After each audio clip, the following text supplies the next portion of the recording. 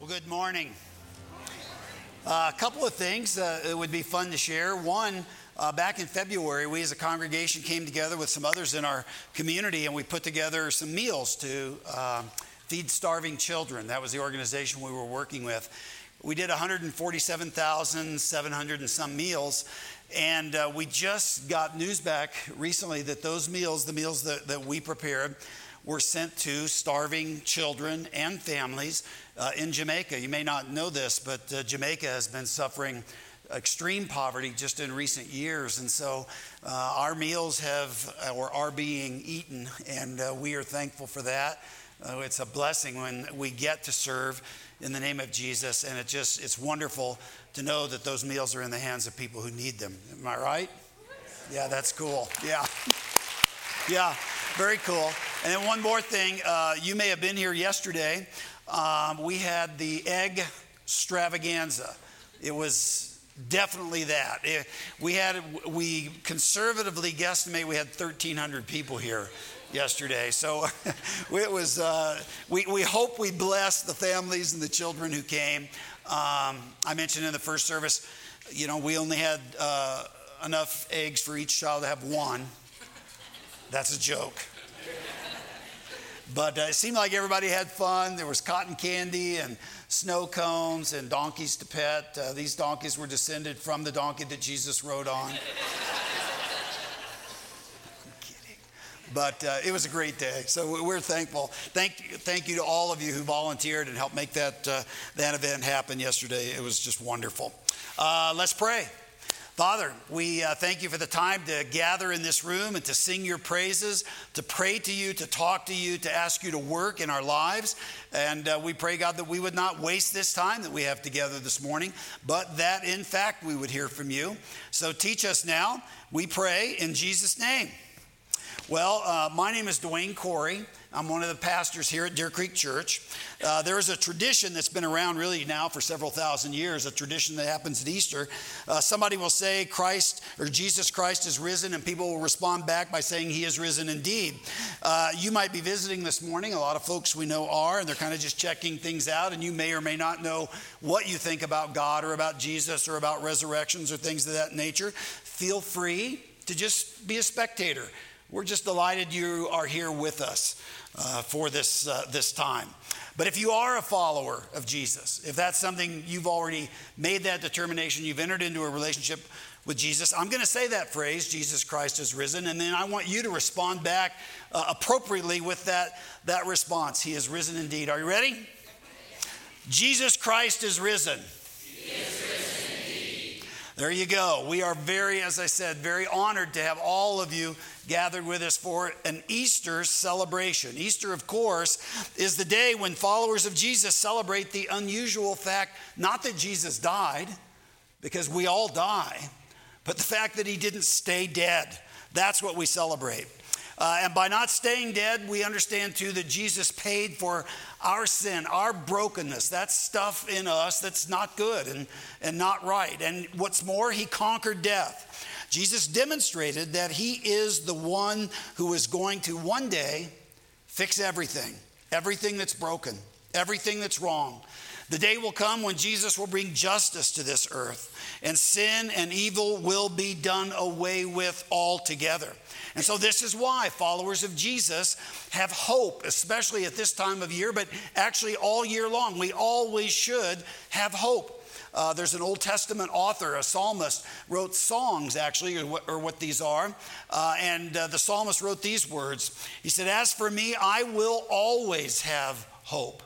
Always. I will praise you more and more. My mouth will tell of your righteous deeds, of your saving acts all day long, though I know not how to relate them all." Why? Because there are too many to relate. There are so many times when God brings deliverance, brings salvation, brings good even out of bad. The psalmist can't relate them all. There's a prophet in the Old Testament. His name is Isaiah, and he spoke many prophecies hundreds and hundreds of years before the time that Jesus showed up on the planet. One of the things that Isaiah said about hope, he said, "But those who hope in the Lord will renew their strength. They will soar on wings like eagles. They will run and not grow weary. They will walk and not be faint. All of that is the result of hoping in the one true God. You see, hope is something that all people need. Hope is something that human beings really can't live without. We need it like we need oxygen. When we're young, we kind of hope recreationally. I hope I pass this test. I hope I make the team. I hope the team wins this game. I hope that he or she will say yes if I ask them out, kind of a thing. We get a little older and our hopes get bigger. I hope I get this job. I really need this job. I hope I find someone to love, someone maybe to marry. I hope that if we marry and so I hope we'll have children. You get a little older and the hopes change still again. I hope we can get the kids out of the house. Or as you get older, I hope my health holds up, or I hope someday I'll be able to retire. Hopes change over the years. But I'll tell you one thing that doesn't change. And that is that if you live long enough, you will run into challenges. You will experience difficulty. Life will disappoint you because we live in a world that is broken. The ideal job isn't so ideal, or you never find that person that you wanted to marry, or you get married but it doesn't work out, or you aren't able to have kids as much as you want them, or you have kids but something you did not foresee happens to one of them, or something terrible happens to you. And you wonder when something like that happens, is there anything really left to hope for? Is hoping pointless? Is there any hope that can fix the terrible stuff that happens in our lives or make some sense or some use of it? Is there an ultimate hope? A hope that gives life meaning? Is there a hope beyond just mere pie in the sky kind of optimism? A hope that can stare life and tragedy and despair squarely in the face and not blink for a second.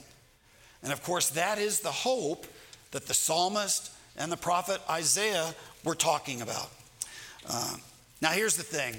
This man Jesus that we're talking about this morning haunts the human race because he says there is always a reason to hope. Always. He was quite convinced that precisely when things look the darkest from a human perspective, very often that is when God is going to work the most powerfully, the most surprisingly.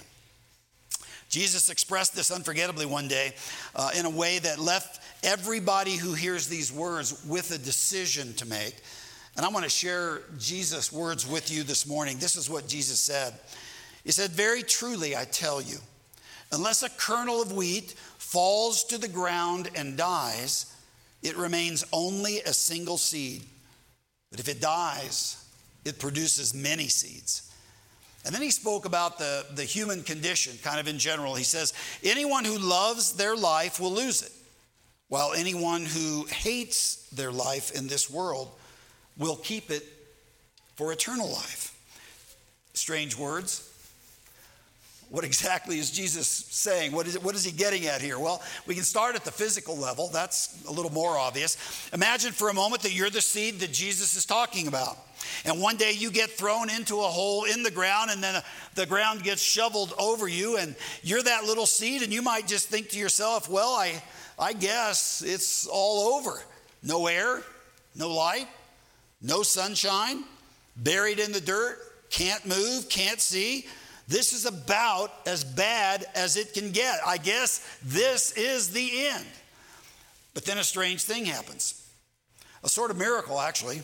And we forget how miraculous it is because it happens every day, but it's still quite amazing. Something we can't quite identify, we can only really describe it. Something high above the earth says to something deep within the soil and deep within the seed, rise up. And it does. A little stem shoots out of the seed to reach up towards the sky. A little root shoots out of that seed to get life and nourishment from the earth. And before you know it, what looked like the end turns out is just the beginning of something unimaginably wonderful. What looked like the worst thing to that little seed ended up being the very best thing that ever happened. For the seed wasn't buried or destroyed. It was just planted. And so often in the Bible, there are stories about God working in precisely this way. Story after story after story. I'll bet you know some of them. Here's one, the people of Israel. They're wandering in the wilderness. God has delivered them out of Egypt. And they were at one time slaves in Egypt. But they get out in the wilderness and they're not able to find any food. They're not able to find any water. Shelter is scarce. All of these things. And they become fearful that they're going to die in the wilderness. And so some of them start to say, well, it'd be better off to go back to Egypt, go back to that slavery. But all the while, God was about to plant this new people who would give hope to the entire world one day in a land that he had promised to give them.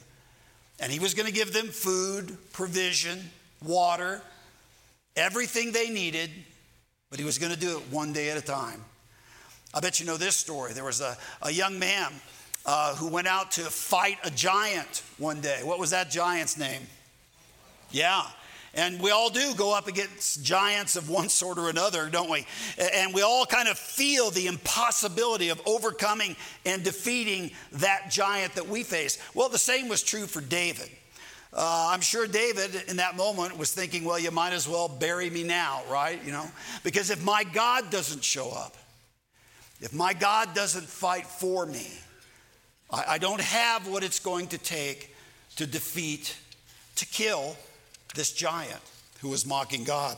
There's another story, you might know this one. There's a strong, bright young man. His name is Joseph, and his brothers are angry at him. They're jealous of him. They sell him into slavery, and Joseph gets thrown into a prison that belongs to the Pharaoh. He's been falsely accused. He hasn't done anything wrong. He is only a slave, however, and so he figures, well, this is it. I mean, my life, for practically speaking, is over. But when Joseph is thinking that, that's right when God happens to be getting started in his story. If you know the story, God, through some just remarkable circumstances, raises him up to be the Pharaoh's prime minister, the Pharaoh's right-hand man. Who would have thought? There's a young woman named Esther. This is a great story, too. She thinks that she is about to be destroyed. A powerful man has succeeded in laying a plot to destroy all of the Jews in the kingdom of Persia. And it looks like he's won. It looks like his plot is going to unfold and come to the end that he intends it. But God is just getting started. Through remarkable circumstances, God is going to save Esther's life as well as the lives of all his people. And in the process, he's going to destroy the very enemies of Israel who are plotting Israel's destruction. It's a fantastic story that is still remembered today. In fact, the Jews celebrate the remembrance of this story with the Feast of Purim. Now, shift gears. I wonder about you. You see, the thing about being planted is it feels exactly like being buried. It feels like the end, except often it's right then that God is working. When things look their darkest, God is often plotting something unimaginably wonderful. And this is why people who believe in God, this is why people who have experienced God working in their lives, people who follow Jesus, hold on to hope no matter what their circumstances. They know there's always reason to hope. They have learned that God is a God of hope. And so when dreams get dashed, when bad news comes or bad things happen, when seeds get buried, they know it's not the end. It's just planting time. And we all love stories of hope. We all do. Stories that end happily. At Easter time in the spring, when life creeps back up from the earth, when little seeds send up little shoots to reach up toward the sun, we love to think about things like the power of positive thinking, optimistic attitudes, never giving up. And we think, maybe if I just approach the world with enough confidence, enough boldness, enough positive thinking, good things will happen. Good things will come my way. Well, I want you to understand something. That is not what Jesus is saying. Not at all. He's not encouraging us to just have a positive mental outlook. He is first and foremost explaining what is about to happen to him. Unless a seed falls to the ground and dies. You see, Jesus is on his way to Jerusalem, and he knows that he is going to die on a cross. In fact, truth be told, he has chosen to die on a cross. He believes if he dies on a cross, something terrible, but also something wonderful is going to happen. A great power will be released in the world. A great story will unfold that would not otherwise be told if he did not first die on a cross. In fact, regardless what you might think about Jesus or what you might think about God or what you might think about life after death or the supernatural, regardless what you think about any of those things, I would submit to you that Jesus was exactly right in what he says here in this passage that we've read. Think about this. If Jesus had lived somehow to a ripe old age, if he had died quietly and painlessly in his sleep as an elderly gentleman, he would have been forgotten centuries ago, like 100 other wonderful teachers or gifted thinkers or compassionate servants. But instead, he died. Jesus even said that the Son of Man came not to be served, but to serve and to give his life a ransom for many. He died. He chose to die on the cross. And his death on the cross, understand, changed everything. It literally did. Beginning with the cross itself. I mean, consider this. More graves, you can go to any cemetery and check this out. More graves are marked by a cross than any other symbol. How ironic. Because the cross, of course, was simply a means of torture, brutal humiliation, execution. Well, nobody in their right mind marks a grave with items of that nature. You know, you don't go to a cemetery and see graves marked with a guillotine or a hangman's noose or an electric chair. Nobody does that for good reason. So why in the world would anybody mark a grave with a cross, for goodness sake? And the answer is, it's obvious. It's because of Jesus. You see, Jesus used the cross. It's funny, the powers that be in Jesus' day thought that they were going to use the cross to stop Jesus. But Jesus decided instead that he would use the cross to show the human race what God is actually like. Jesus displayed the goodness of God. Jesus displayed the grace and the mercy of God. Jesus displayed the glory of God in this instrument of death called a cross. Jesus used the cross to show people the power of forgiveness over hate. He used the cross to show people the power of life over death. He used the cross to show people the enduring, irresistible strength of sacrificial, humble love, which is God's love. He suffered hate without hating back. He endured being mocked without mocking in return. He embraced the untouchable people, the people nobody wanted anything to do with. Jesus loved, Jesus embraced.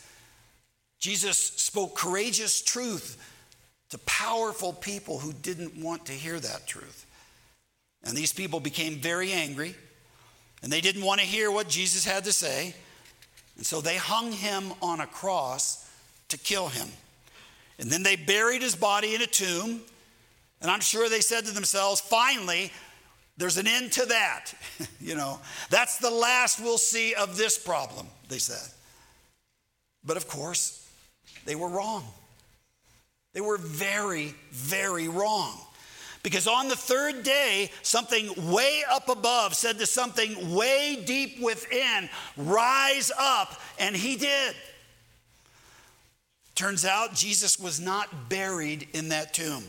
He was only planted. Now, I know we're just a Presbyterian church. We don't say amen. But if we weren't a Presbyterian church, somebody would have said amen at that point. So, a scholar by the name of N.T. Wright made this observation. And I think he's so spot on. He said, if Jesus was not raised from the dead, if that didn't happen, we simply never would have heard of him. I believe that's right. Absolutely right. And in fact, if you think that Jesus wasn't raised from the cross, then you need to explain why we have heard of him. You see, tens of thousands of people, as a matter of historical fact, were killed by the Romans on a cross. That was nothing special. That was nothing new. It was an effective way to suppress rebellion. A good number of those people in and around Palestine were would-be messiahs. They were people claiming to be deliverer of Israel, claiming to be the Messiah. People who wanted to lead the nation of Israel in revolt against the nation of Rome. And of all these people, only the name of Jesus is widely known and remembered today. In fact, his name today is better known than any other name in all of human history. Why? You see, there is simply no other way to account for this than the resurrection. I'll tell you something else the resurrection helps us understand. There is no way to account for the sudden emergence or birth of this thing that we call the church. One day it did not exist, or at least the very few who had been following Jesus were cowering, in upper rooms. They were hiding, but the next day it did exist. There's no way to explain that except through the resurrection. There's no way to explain how formerly terrified disciples, that's their own description of themselves, formerly terrified disciples were suddenly filled with a devotion so great they would brave torture, they would brave any form of persecution, even martyrdom for the sake of Jesus and Jesus' name. No explanation except to say they knew that the resurrection was true. He is risen. I was just trying to see if you were awake. Friends, it's this one great fact, the resurrection, that gives us hope today. Hope for life after death. Hope for life right now. We human beings live at the intersection of hope and despair. That's the world we live in. It's a broken, fallen world. And so we're always at that intersection, hope and despair. There's a writer named Frederick Buechner who said this. He said, the resurrection means the worst thing is not the last thing. How good is that? The worst thing is not the last thing. Amen. The worst thing in this life, no matter what it is, no matter how bad, is never the last thing, because Jesus came back from the dead. And because of that, sins can be forgiven, and even our greatest enemy, death, can be overcome. And life eternal is possible, all because of the resurrection. But I got to say to you, none of this means anything if you don't respond to it. There's the Apostle John at the beginning of a gospel that he wrote where he was telling the story of Jesus' life. Says this, he says, Jesus came to his own, and his own people did not receive him, and many do not. But to all who did receive him, who believed in his name, he gave the right to become children of God. It was just underlining the point that we need to respond to who Jesus is. If any of this, if the resurrection is going to have any meaning at all in your life or mine. You see, someday you will get buried. Our world is just this way. And of course, ultimately, we all die. You will get buried. What Jesus taught is true of seeds. It was true of him, and it's true for you and me.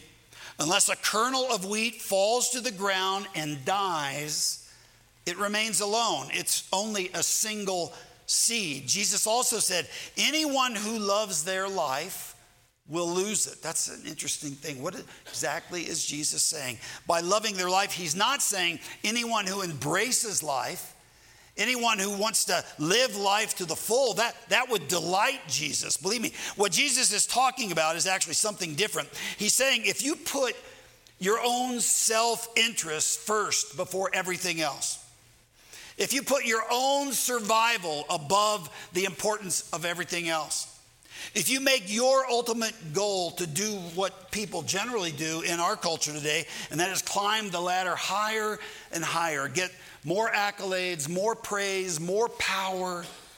If you make it your goal to be just successful at any price, to live in comfort, to look after only yourself, well, you will be like the seed, frankly, that never gets planted. You will be barren. You will be fruitless. You will be stagnant. You will be alone. You will live a life that's largely purposeless. But there is a way to know true life, abundant life, the Bible calls it, purposeful life, life lived with God. And it's quite counterintuitive. It's not the way we might think we would discover that kind of life. I like how a little kid put it. A Sunday school teacher was trying to explain all this to a group of children in a classroom.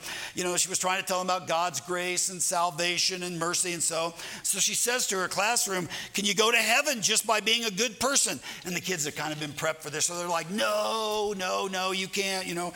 Can you get to heaven by going to church enough? And all the kids, no, that's not going to get you to heaven. And well, can you get to heaven by giving enough money or doing good enough deeds? And the children are like, no. Well, then she says, what will get you to heaven?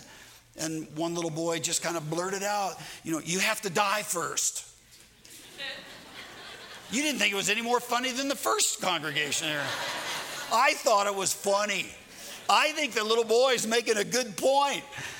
You do have to die first. You see, unless a seed falls into the ground and dies, anybody who loves their life, if that's their number one priority, no, you have to die first. And that dying needs to start now, right now. And so question, how are you doing at dying? The way to life is through death, says Jesus. Dying to my ego, dying to my sin, dying to my demand to have my own way, dying to my will and surrendering to the will of God. God, your kingdom come, your will be done on earth in my life as it is in heaven. You see, I put my life in God's hands so that I can be, spiritually speaking, reborn to a greater life and a greater self and a greater purpose through Jesus. The Apostle Paul expressed this very thing one time, and he expressed it very beautifully. He expressed it in these words. He says, I have been crucified with Christ, and I no longer live, but Christ lives in me. The life I now live in the body, I live by faith in the Son of God who loved me and gave himself for me. Paul was at one time, if you know anything about the Apostle Paul, he was an achiever, an overachiever. He was a persecutor of Christians. He hated Jesus. He hated people who followed Jesus. He hated the Romans who were oppressing the nation of Israel. He hated anyone and anything that wasn't pro-Israel. And one day, Paul was on his way to a city, Damascus, to find people who followed Jesus, arrest them, bring them back to Jerusalem, put them on trial, and hopefully put them to death. And that was Paul. But on the way to Damascus, Paul has an experience. He meets Jesus in a vision. And that was really, really quite remarkable. In that vision, he came to understand what Jesus' death on the cross was all about. You see, Jesus was dying to pay for Paul's brokenness, Paul's sin. Jesus was dying to open the way for Paul to know all about God's love and God's goodness and God's truth and God's mercy and God's Son, Jesus. Knowing Jesus changed Paul forever. That encounter and subsequent doing of life with Jesus changed Paul forever. God brought healing. God brought hope. God brought peace and love and joy into Paul's life, even though the circumstances of Paul's life were very often difficult. Very difficult. Paul, in fact, spent the remaining years of his life traveling and telling others about Jesus, the one that he had met, the one who had forgiven his sins. And here's the thing, God's ability to do that same thing, change us from the inside out, do that same thing in our lives is just extraordinary and no less available, no less powerful today than it was in Paul's day. What happened to Paul has been happening to millions of people for thousands of years, and it can happen to you. It can happen to you. You can meet and know Jesus. You can give your life to Jesus. Jesus said, unless a kernel of wheat falls to the ground and dies, it remains only a single seed. But if it dies, it produces many seeds. In other words, it produces much fruit. So here's the deal. You can hand your life over to Jesus. You can become a follower of Jesus right now, this morning. This is the day that you can make that decision if you want to. In fact, I invite you to do that. I encourage you to do that. I ask,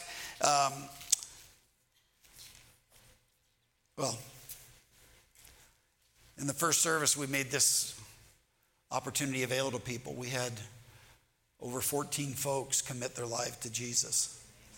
And that same opportunity is available to you if that is what you feel God is calling you to do. This is the most important decision a human being ever faces in light of Jesus' resurrection. I really believe that. So I'd ask you, if you would you bow your head? Would you close your eyes? And if you want to come to a new life in Jesus Christ, if you want to belong to him, if you want Jesus to forgive your sin, to save you, to begin a process of mending the brokenness and fixing the sin that's inside, then I would just encourage you to use this simple prayer. Just say it and mean it. Say it from your heart. God, I admit, I confess there is stuff inside me that I do not want and I cannot control. There's anger. There's bitterness. There's hatred, greed, lust, addiction, regret, guilt, failure, shame, all kinds of stuff in us. God, I'm laying it all down. I'm naming it. I'm turning from it, repenting of it. I'm asking you now to forgive me and cleanse me. I want what Jesus did on the cross to apply to me. God, I want to die to my old ego, my old self-centeredness, my old habits, and I want to come alive to you. I want Jesus to walk with me. I want Jesus, you to guide me, to be my friend, my forgiver, my leader, my Savior from this day forward. And again, I just ask you to keep your heads bowed and your eyes closed. If you prayed that prayer, I'd ask you to just really briefly, if you wouldn't mind raising your hands, I'd like to pray for you. If you prayed that prayer, if you made that decision, and just raise your hands for a moment. I see you.